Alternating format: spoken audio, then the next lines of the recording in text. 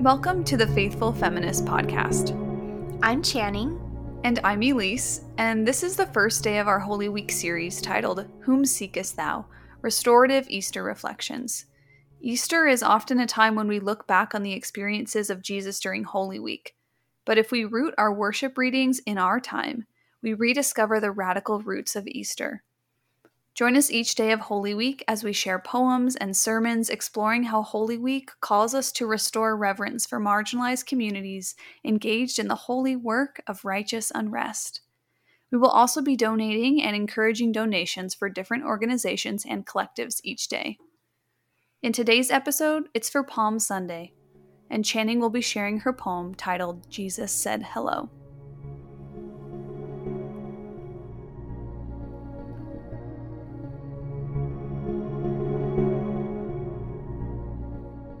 Jesus said hello. I think that's what he'd say upon arrival to Jerusalem. I wasn't there, so I can't be sure, but I feel confident all the same. People say that Jesus said a lot of things. We weren't there, so we can't be sure. But based on what we think we know, we usually feel pretty confident all the same. What I do know is that Jesus arrived to a big city after traveling a long way through the desert. He arrived on a donkey, his path honored with palm leaves. And I can't help but wonder how the story might be different, or might be the same, if it were to happen in a different time and a different place. Perhaps on a sunny Sunday afternoon in a desert somewhere, someone welcomed by a path of barbed wire and the raucous demands of Border Patrol guards who give commands and take everything else, belongings, dignity, children.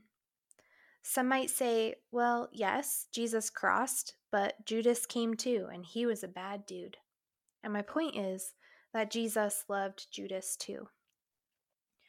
What I do know is every arrival coming on the run from a shark's mouth deserves colorful banners heavy with welcome, fresh water, and hot elote.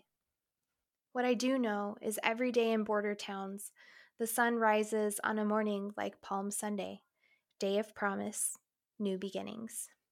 What I do know is Jesus said, "Come follow me," and spread miracles and messages of love across time, across place, across borders.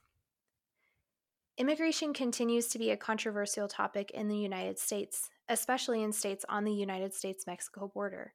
Meanwhile, people seeking asylum are met not with celebration and protection, but disdain.